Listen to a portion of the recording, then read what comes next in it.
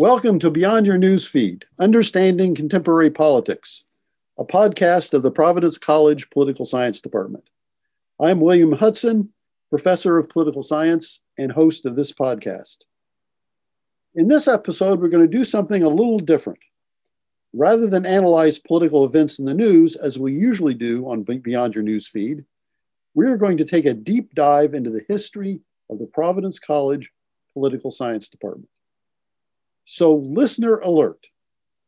This episode probably will be most interesting to current PC students, our alumni, parents, and our PC colleagues, our political science colleagues. These are the folks who have had experience with our department and might be the most curious about how it has evolved over the years. Admittedly, this will be an exercise in nostalgia. My guests and I are going to reminisce about our experiences at Providence College and our work in the political science department going back 50 years, a long time. We hope our memories will open up to our listeners some understanding about how departments work and the many and diverse ways professors go about inspiring and enlightening their students. To join me in this conversation, I've invited two retired colleagues and old friends, Professor Emeritus Mark Hyde and Professor Emeritus Robert Trudeau. Bob and Mark have been retired for a few years, but we taught in the poli-sci department together from the 1970s to the 2000s. Before we begin our conversation, I would like to say a few words about each of my colleagues. Professor Hyde was the poli-sci department's specialist in political parties and interest groups and state politics. He also taught our political science methods course in its various iterations over the course of his career. Mark was one of our most effective and popular teachers, earning the college's Achino Award for Teaching Excellence in 2011. He established the department's internship program, which he oversaw for many years, and based on his experience with our program, helped to establish the college's internship program. Mark published numerous articles on state interest group politics, state economic development, and teaching methods. His textbook on political science methods, co-authored with our colleague Jim Carlson, continues to be used in our methods course today.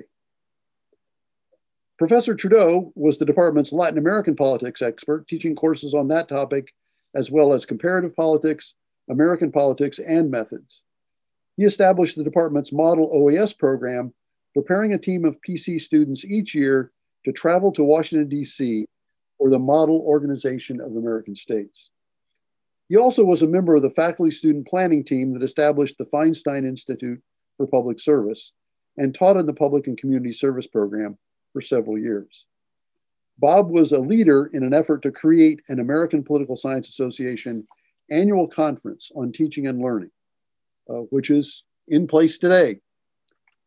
He has published many articles on Latin American politics and on teaching methods, and is the author of Guatemalan Politics, The Popular Struggle for Democracy. He continues to write in retirement, publishing recently The Grateful Dead's 100 Essential Songs. And I'm sure Bob will say a few things about the Grateful Dead during our conversation.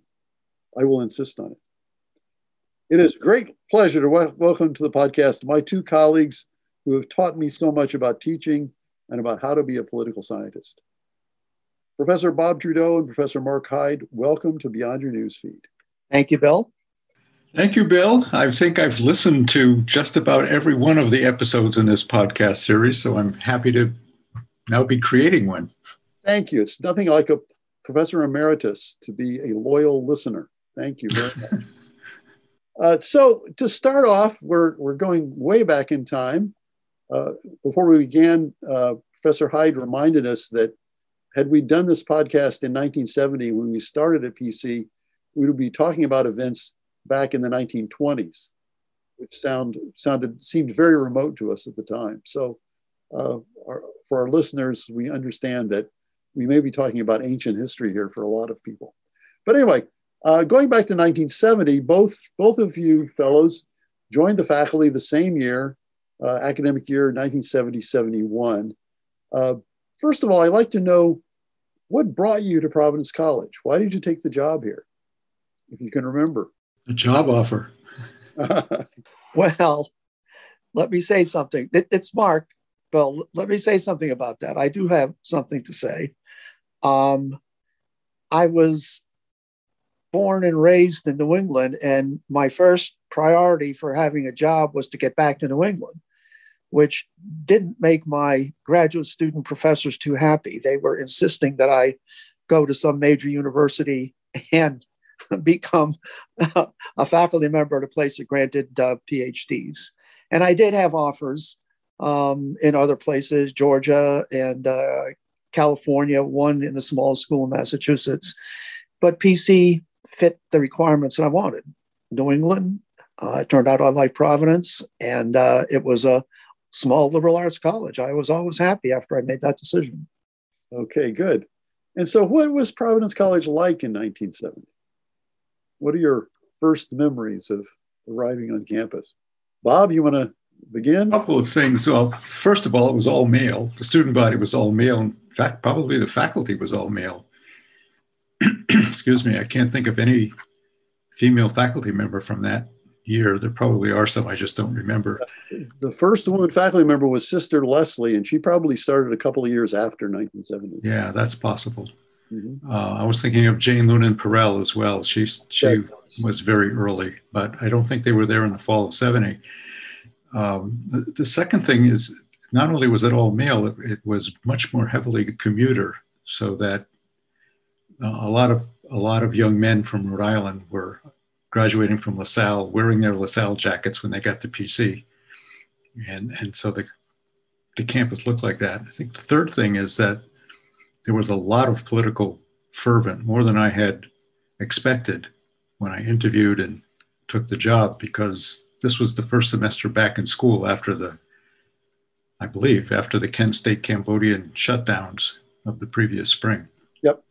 So things were exciting. I remember being told I was only the second faculty member to have a beard, which led to some interesting anecdotes. And like Mark, I was very happy to be back in New England. I was born and raised in New England as well and wanted to come back, and this seemed like a really excellent opportunity. Mark, anything to add about those reflections of? Well, I agree with Bob. I should have mentioned another reason I chose PC for the job offer they gave me was because in the spring prior to when we got there, the president of the college, who then was William Haas, had called off final exams in the spring because of the invasion of Cambodia and Kent State and so on. So I was expecting it was going to be a little more of a hotbed of protests than it turned out to be. I didn't think it was all that much. But anyway, the other thing that surprised me was, and I should have expected this, but I didn't, was a number of students who were first-time college attendees. They're the first ones in their family. A lot of them were not widely read. A lot of them didn't read newspapers.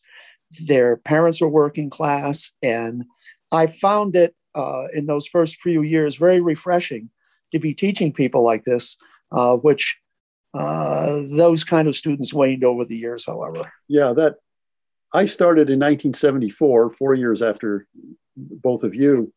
And I remember that environment of the commuter student. By that time, Providence College was co-ed, right? The college went co-ed in fall of 71. Fall of 71. So the second year you were on the faculty. And we can talk about what difference that made for you all. But I remember the kind of students we had. And one memory I had when I started in 1974, I hadn't finished my PhD, so I was not Dr. William Hudson officially. But nevertheless, most of my students in my class always said, "Hey, Doc." I was Doc Hudson to all of them. And that was Doc, not Rock. Doc, right. So in 1970, when you got here, I looked into I got some help from the college archivist to find out about the true origins of the department. I thought that would be of interest to our listeners, since this is on the history of the department. The department actually began in 1955, chaired by Father John Mahoney, OP, who we remember as the political theorist in the department when both of you joined and I joined. And he was the first department chair back in 1955. But the fellow that hired us, the late Dr. Zygmunt Friedman, had become department chair in 1966. And I think you'll agree with me, Mark and Bob, that Professor Friedman, who we affectionately called Ziggy, everybody called him Ziggy, even when he was a state representative at the Rhode Island State House. But Ziggy was responsible for the professionalization of the department, that he began insisting on hiring PhDs and the like. Any thoughts about Professor Friedman, who hired both of you? You want to add to my brief memories? Well, you're absolutely right. I think he's responsible for the professionalization of the department.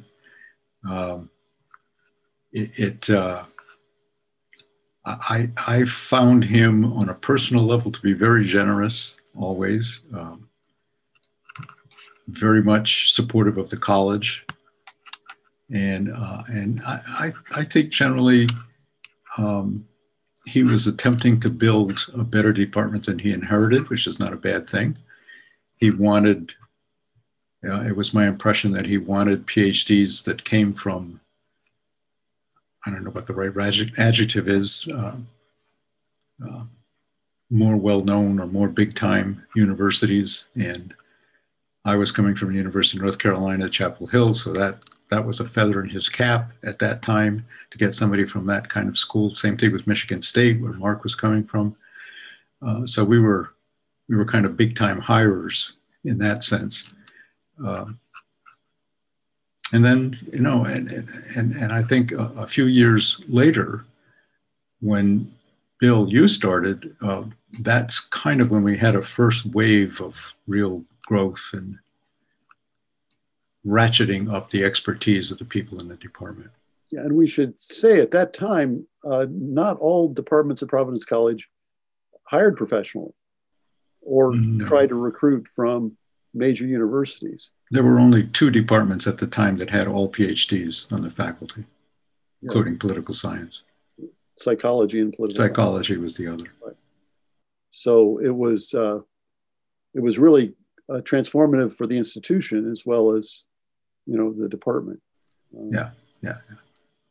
He always was also transformative for the students. In one way in particular, I remember long after I was hired, I learned that one of the reasons he wanted me on the faculty was that I had been the president of the Pi Sigma Alpha Honor Society, Political Science Honor Society at Michigan State. And he hoped that because of that position I had held, I could help get a chapter of the college, the chapter of the Honor Society at Providence College, which we did. But I thought that was very forward thinking of him. And also his attempt to be have more professional standards in the department and have the students recognize those. And Pi Sigma Alpha started then, and it's going on today. Just tomorrow we're going to have the induction ceremony for this year's Pi Sigma Alpha inductees. So, you know, it's going strong at Providence College. So the year after you arrived, women came. I presume that was a welcome change. Sure. Yeah. Yes. Yeah. It was. Let me say something about that, though. Over the years, I've thought about that, Bill, in terms of the women arriving. It certainly made Providence College a better place, a more interesting place. Ultimately, by the time I retired, there were more women than men, and the women were it seemed to dominate the awards in terms of scholastic and academic achievement and so on. But after a few years, I wondered what it was like for those first women who came to PC. I wonder if they had to suffer some of the of the problems that came with that. And that I'm not sure, if I look back, and some of them I've talked to, not many, but some of them, they might not have been as happy as the rest of us that there were women on campus. Yeah, when I arrived, it was their senior year. So, but I remember in the first classes I taught that first year, those women were quite remarkable, really good students. And I remember them, some of them still today, the really good students. I had them, particularly I taught, one of the first classes I taught was public administration. And there were some very outstanding women students in that class. In preparing for today, I went back in my files and found my original grade book from 1974.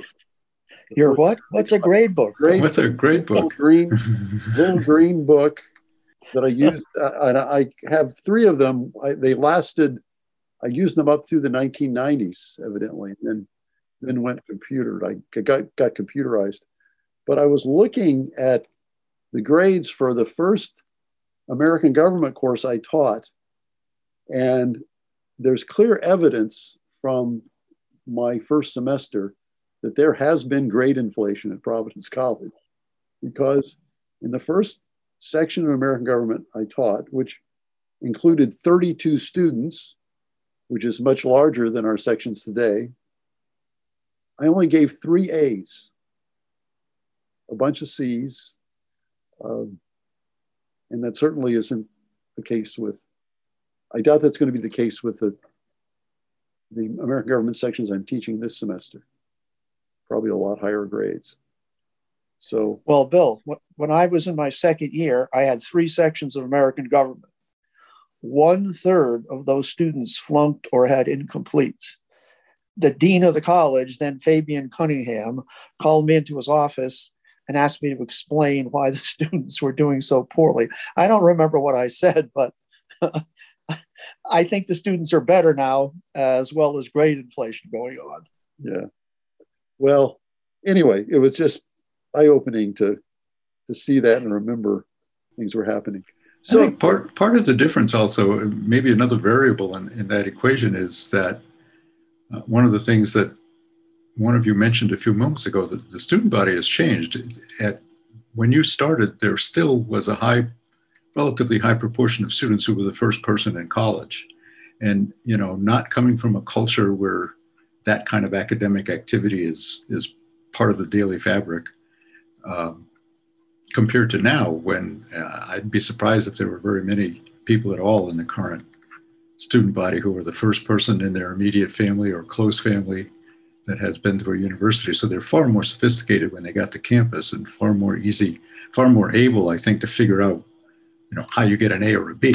And that, of course, we lived through that change in the student body, which was really has been quite dramatic, from primarily commuter school in the 1970s to we have hardly any Rhode Island residents anymore in the student body, a very small percentage.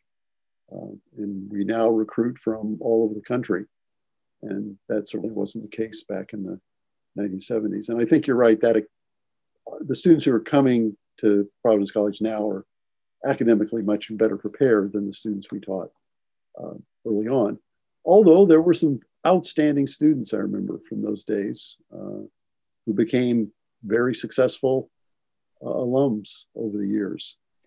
Bill, would you call the changes in the student body progress?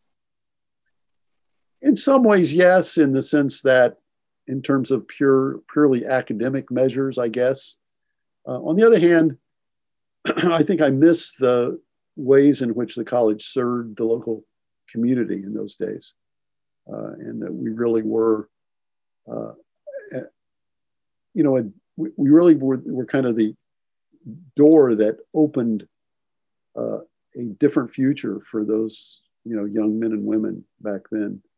Whereas I think a lot of the students we have now are wherever they would have gone to college, they're on the track to, be part of the, upper middle class professionals who they're going to become.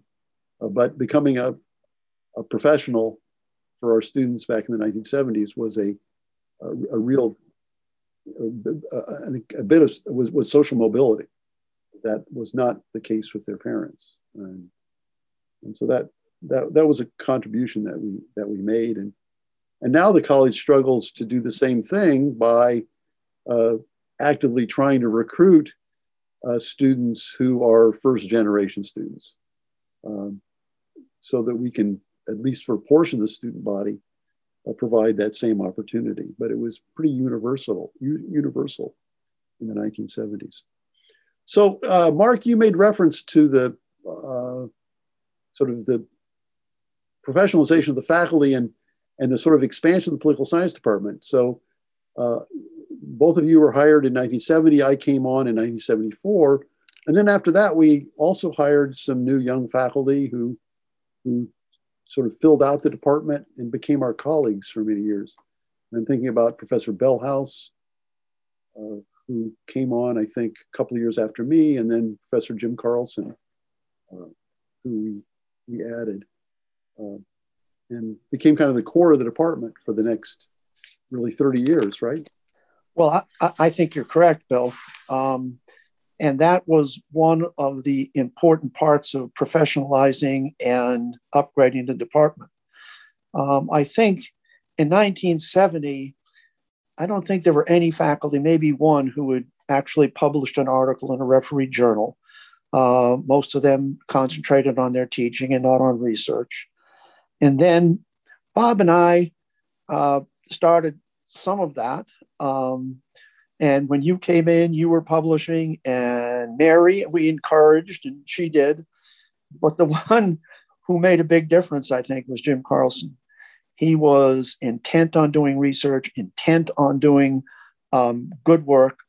And I remember he would go up and down the hall when he was drinking his coffee, knock on the door of a fellow faculty member, walk in and say, "How's your research going?" And it was kind of awkward if you didn't have anything to say. So I think that he contributed greatly to that. And then it created an atmosphere in the department among the faculty that doing research was an important part of your job, and that we were, I don't want to say less, but I don't think we thought of ourselves at that point as Providence College faculty members. I think we thought of ourselves as political scientists, members of a profession who happened to be practicing our craft at Providence College. I don't say that to in any way demean the idea of being a faculty member of Providence College, but I think that changed. And then when we had that core together, then hiring became much easier because we had people doing research, we had people doing good teaching, and we had young faculty members who wanted to come and join us.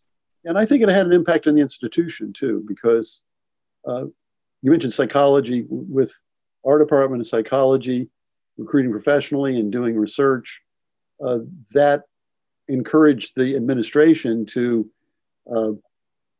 value that across the institution. And it actually took a couple of decades before that took hold.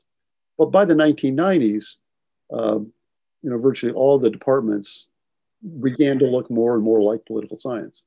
Yes, and if I remember correctly, we had a set of standards, a set of standards, but that we followed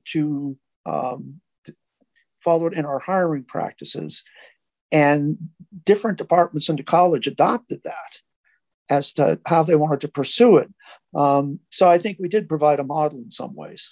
Yeah, actually, in the 1990s, both our hiring procedures and we also had specific procedures for tenure and promotion, which was an innovation. Other departments did not have those, and the vice president for academic affairs at that time took our procedures and used them as a model for the rest of the college, and it became a mandate eventually that all departments had to develop written procedures for tenure and promotion, and ours were the template initially, and I think that the department had that effect on the institution. maybe we could talk a little bit in terms of research. I also, you mentioned Professor Carlson. The other really great contribution of that Jim made, I think, was the way he involved students in his research. He always had student research assistants from the very beginning, and he would get them involved in his projects and would co-author articles with him. And being Professor Carlson's research assistant was a real feather in the cap for a lot of our students who did that. And then later themselves went on to become political scientists, which was also really something gratifying, that our own students got PhDs in political science and are out there in the profession today.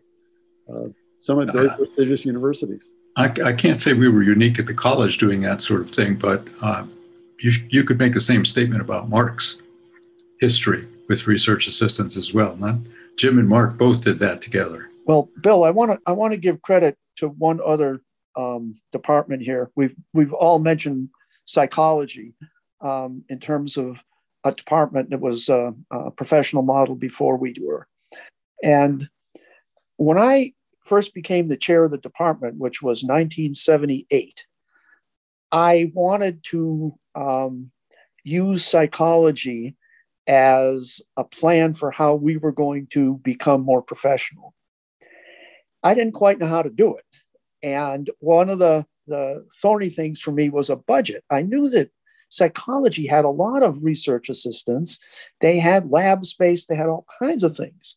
And so I had gotten to know people in psychology from a National Science Foundation program and ran one summer that included all the social sciences. So something extraordinary happened. I went to talk to the then chair of the department, George Raymond. And George did something I've never seen anybody do before. He said, "Mark, I'm going to show you my budget." And he took it out and he put it on the desk and he went through it with me line by line. Not that I wanted to copy it, but when I got to the meetings on budgets and I had proposed a budget, I knew what somebody else had, and I knew how long they had it, and I knew the arguments they had used to get it, and that was extraordinarily helpful. We should also mention chemistry here. Chemistry was doing a lot of research, going back to the 1960s even. So I think at the beginning when we got to PC, chemistry was offering a PhD. Yeah, for a while they did. Yeah. So in terms of research, probably ought to talk a little bit about the origins of the data center. Mark, and you were instrumental in putting that together. Maybe you want to reminisce a little bit about how that got going.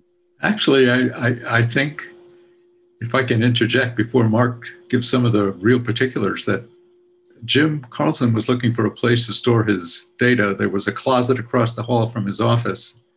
And one of us said, "Let's put a sign on it that says Political Science Data Center." And that's how it started. Well, Bob's right. That's exactly how it got started.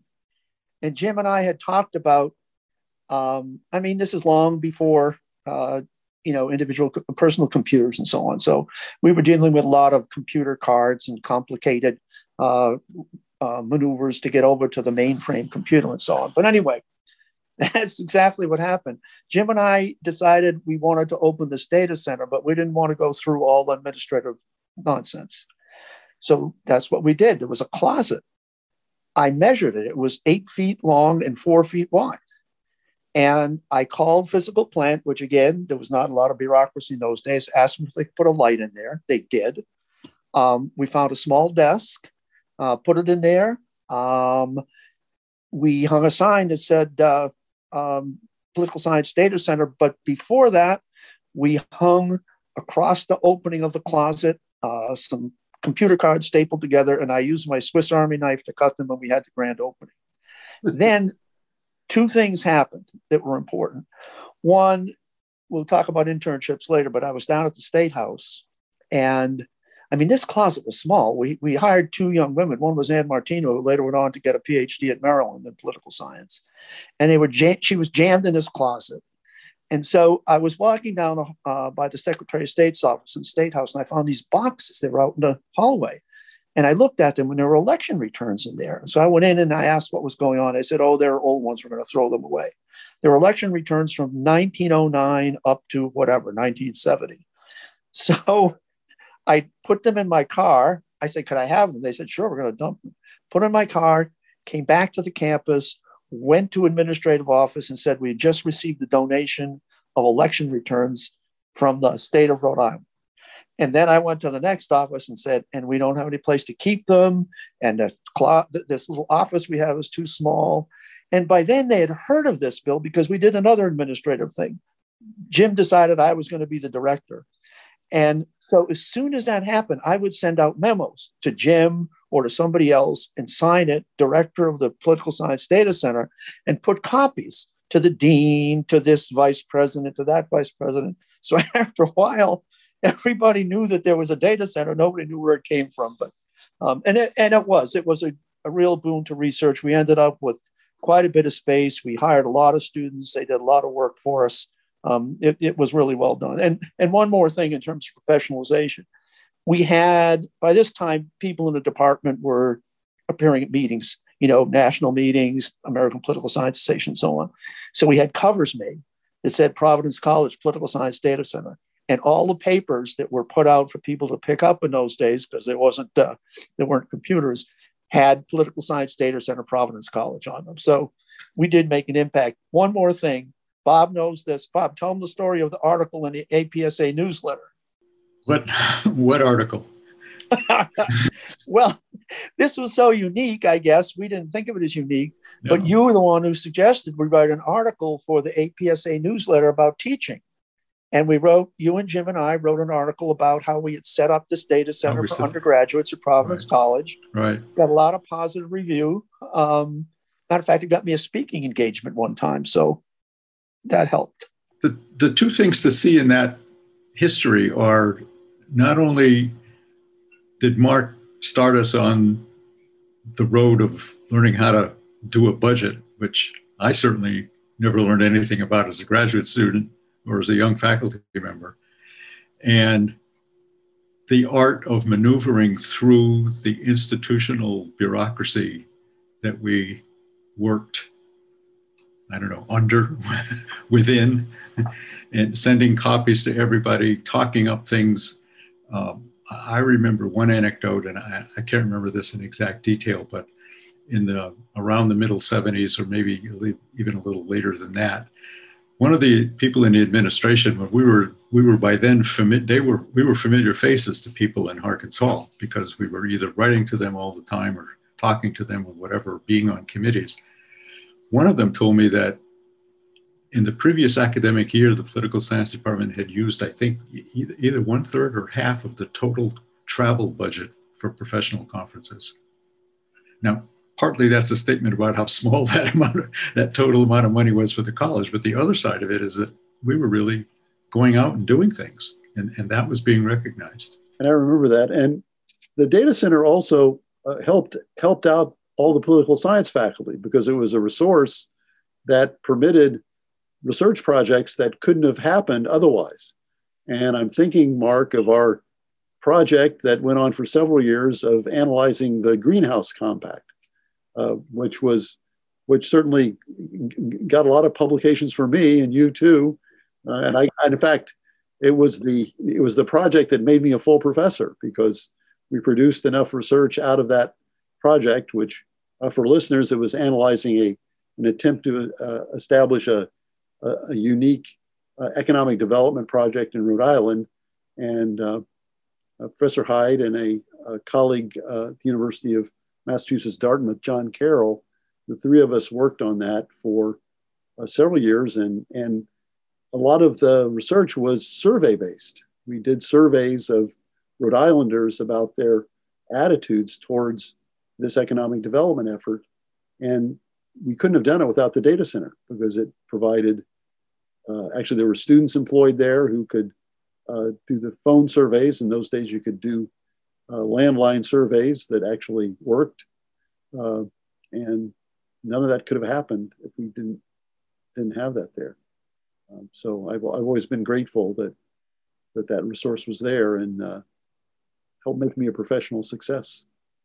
you forgot to mention, Bill, that all that research started with one seminal article that you wrote about industrial policy, and you came up with, I mean, it was enough to write the article, but then near the end, you came up with testable propositions, empirical propositions based upon your review.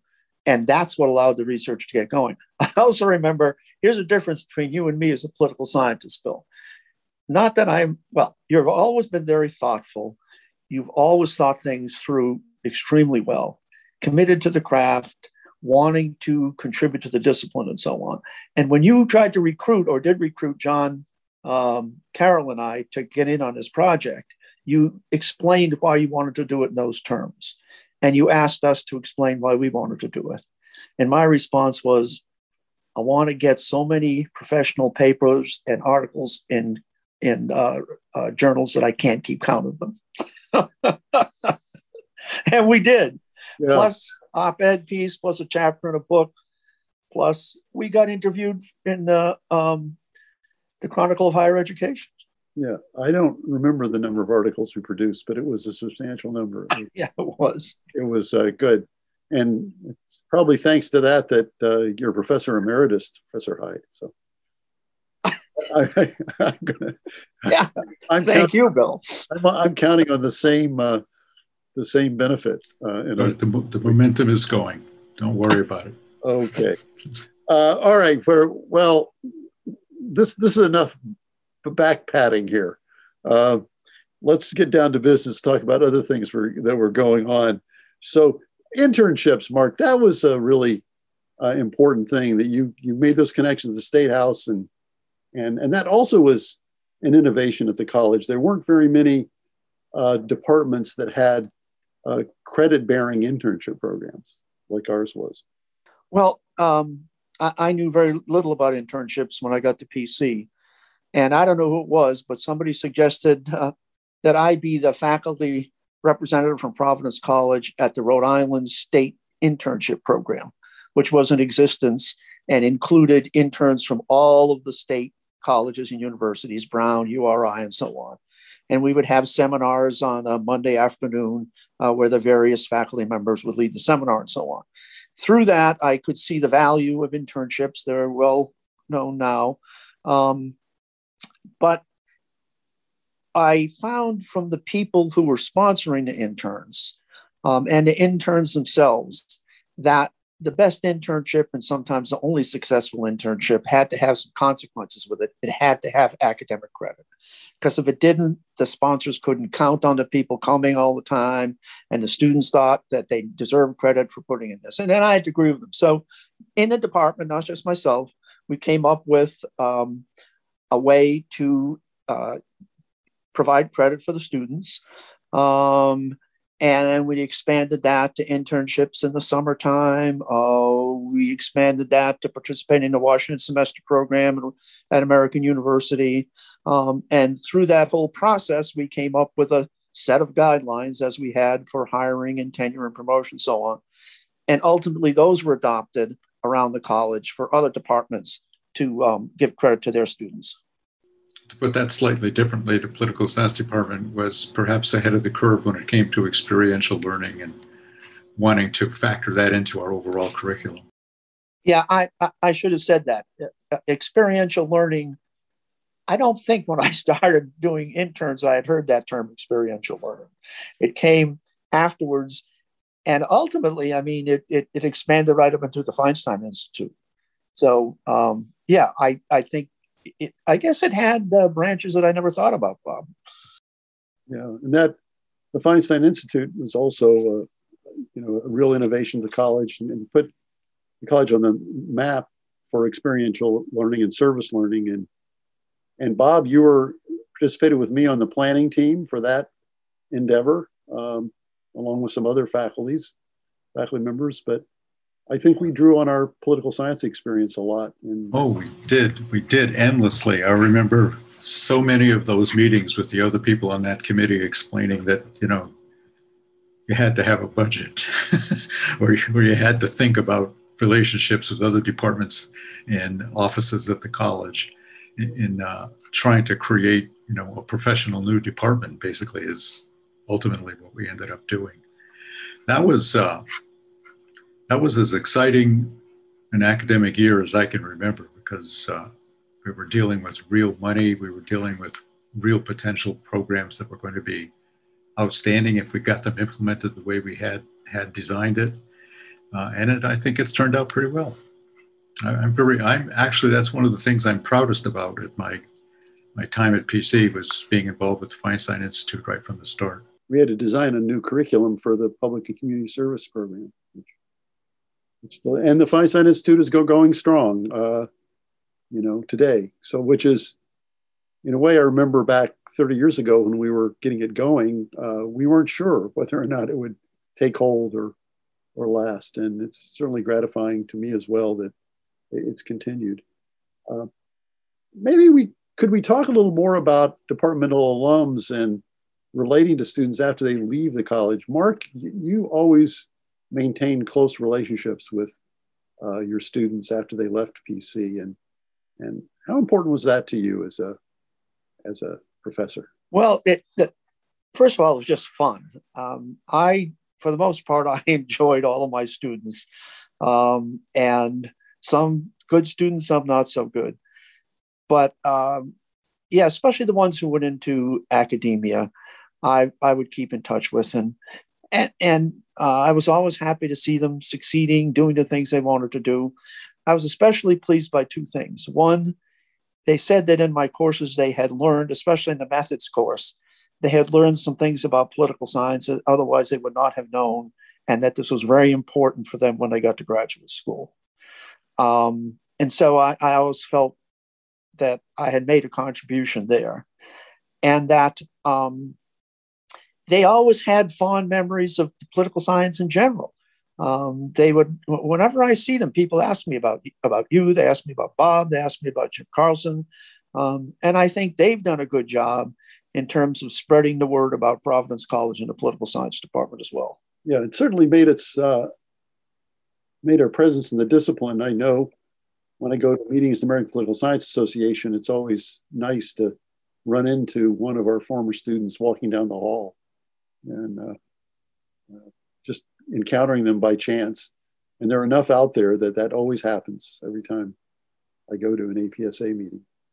So do we want to talk anything about computers? Any thoughts about how the world of computing has changed? You mentioned the data cards and using a mainframe in the old days. And that evolved rather quickly in the 1980s, later 1980s and 1990s. Any thoughts about that, either of you? Well, the reason we had a data center at first was, at one point, I think we had 16 or 17 students working there. It took a lot of people power to get a data-based project going. You had to have computer cards. Well, first of all, you had to take the raw data, put it in coding sheets, big sheets with numbers representing all the answers to a survey, for example. Then you had to punch those into a card machine that put little holes in the cards. So this was read by another machine that had little brushes and could make electrical connections. And then when that was done, well, then when the cards were ready, you had to go to a separate building where there was a computer, mainframe computer, and leave them there. Now, there would sometimes be thousands of cards, hundreds or thousands of cards. And if you had made one mistake, a single mistake, the computer would kick it out, and you had to go back, get your printout, and go back to see what was wrong. I mean, there were no programs like data analysis programs like SAS or SPS or R now is the big one. So yeah, it was difficult. And the computing power of that main frame computer was equivalent to probably 10% of my iPhone. Right, exactly. But one more example, Bill, of maneuvering around in the administration. One of the first early programs for data analysis used by political scientists was called SPSS, Statistical Package for the Social Sciences. And we were using the Brown University computer at the data center. The college had arranged that for us. But we wanted our own version of SPSS so we could stay on campus and so on. So we went to talk to the head of the computer department. He said he was familiar with it, but it would take about a year to install it. And so I was talking to Bob about that. And Bob had a friend from graduate school who ended up at RIC as the head of the computer department. And so we went over to see Peter Harmon, his name was. We went over to see him. And without giving him any background, we asked him how long it would take once he got SPSS in his hands to get it up on a computer. And he said, oh, maybe an afternoon. So eventually his assistant became head of computing at Providence College. So we got our SPSS program. Yeah.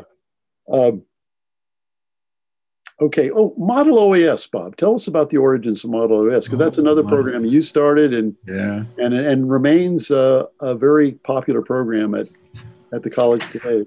Yeah, the Model OAS is also part of the experiential education line of thinking. In this case, the experience was to be a diplomat.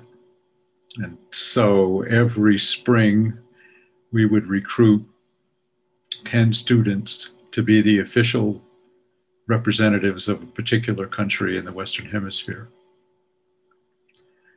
from Canada to Argentina. And we would train on how to become diplomats and how to learn everything about the country that we were representing, and how to learn who would be our friends and who would not be our friends in the Organization of American States. And then go to Washington and meet with similar delegations from universities from all over the hemisphere.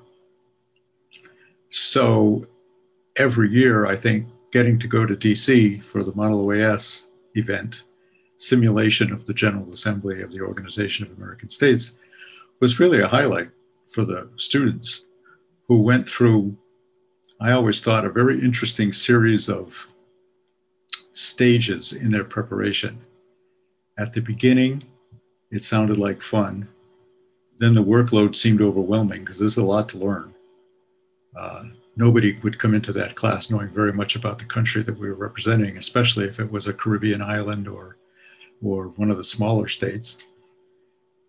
And then they got excited as they started to learn it. And then all of a sudden they realized they were going to have to show off this learning in front of their colleagues in Washington over the course of 5 days.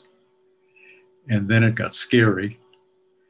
And I found that I really had to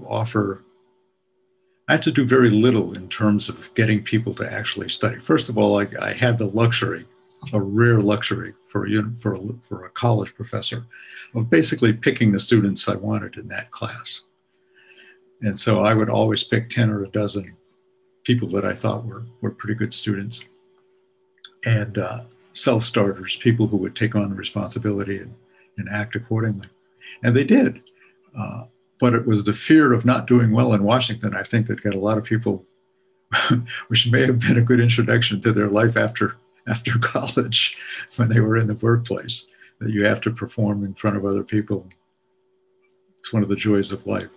But yeah, the Model OAS has been going. PC's been sending delegations since, I think, the early 1980s.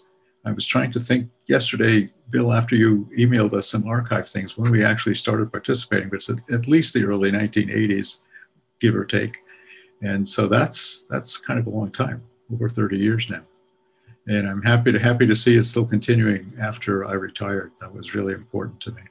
Yeah, we today have two very good Latin American specialists, Professor Casey Stevens and Professor Theo Rio-Francos.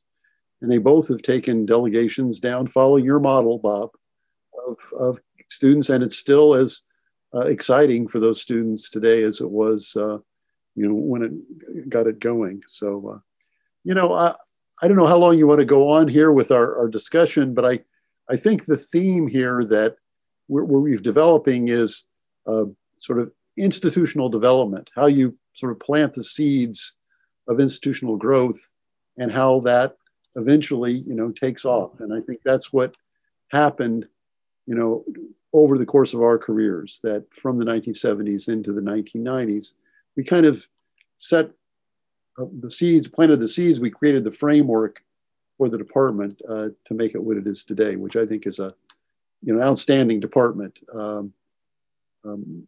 I'm of the three of us, I'm the one who remains in the faculty. I'm not yet retired. And my young colleagues who are, the follow-up generation are just astounding in terms of their abilities, their training, their teaching ability in every way. And I like to think that we kind of gave them a good foundation to build on, and then they're doing it. So for any listener who has a son or daughter who might want to come to Providence College, come to Providence College and study political science. Also point out if anybody listening wants to see any of that, of the younger faculty in action, listen to the early episodes of this podcast. Some of them are outstanding. Yeah, and actually the idea for the podcast was, in fact, to showcase our young faculty. That was exactly why I started this 2 years ago. And it's now branched out to other departments as well, because there are many outstanding faculty in other departments. We shouldn't be too parochial here about political science. The beat goes on. And so it is. Well, I'd like to add something about building a foundation. It wasn't until after I left the college and retired that I began to think about how I'd gotten there and so on. And when I came out of graduate school, initially what I wanted was to get onto the best faculty that I could, get into teach at some department in some college that had a lot of status and so on and so forth. I think what I realized after a while was it actually worked the other way. That I ended up in a college, and Providence College was not an outstanding liberal arts college in 1970, and that we in the political science department, you, Bob, me, Jim, Mary, and everybody else who joined, contributed to making Providence College and the political science department a higher status department than when we got there. So I didn't get any status from getting a job at PC, but I think that PC got some status because all of us were there. And we should add that we mentioned the Feinstein program, our contribution to that, but a lot of the other programs at the college, the Black Studies program, the Women's Studies program, all benefited from political science faculty and probably wouldn't have succeeded without our colleagues. And Professor Afenia got the Black Studies program going. Mary Bellhouse was right at the ground floor of women's studies. So that's another way that I think we helped the institution. Black Studies, the original presidential commission to set that up was headed by Bob. And then he had to do something else. And then I was the head of the commission. And it didn't have much to do with Black Studies after that, but I think the two of us did contribute a little bit to getting it started. And then we always hosted, or many years we hosted the head of the Black Studies program as a political science professor. Right. So anyway, that was gratifying. Okay.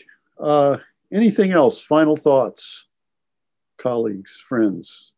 There are lots more things. Yes. What a long, strange trip it's been. You haven't asked me to talk about my post-retirement literary career. That's right. We should tell the listeners that Professor Pierce's other claim to fame, besides being a great Latin American scholar, was being a aficionado of the Grateful Dead. Oh yeah, which you entertained your students with over the years. The best anecdote of that, and I wish I could remember the young man's name, but I was teaching Introduction to American Government in the honors program, which I did for a number of years. And I walked into class with a Grateful Dead coffee cup in my hand. And after the class was over, this young man came up to me and he said, "Is that for real?" And I said, "Yeah, why?" And he was a fervent Deadhead. He knew all kinds of anecdotes and things and so on. And that became the beginning of a very informal but long-going research project, because now, if anybody listens to Grateful Dead music, they're listening to a band that stopped performing in 1995. And so the question for anyone younger than 40 years old is, how did you learn about this? Or why do you have any interest in this? And I've gotten a lot of fascinating answers over the years. His uncle was a deadhead. And at the time, this was before 1995, he was still traveling around, going to shows, traveling around the country, following the Grateful Dead. So yeah, it's been fun. What a long, strange trip it's been. Okay, well, Bob, Mark, thanks so much for joining me today for this trip down memory lane. And it has been a strange trip in a lot of ways. So thanks again to you, my guest, and thanks for being faithful listeners, Mark and Bob, to Beyond Your Newsfeed. And thanks to Chris Judge, who produces this podcast. And thanks to all our listeners for listening. Please tell friends about our podcast that you can download wherever you get your podcasts.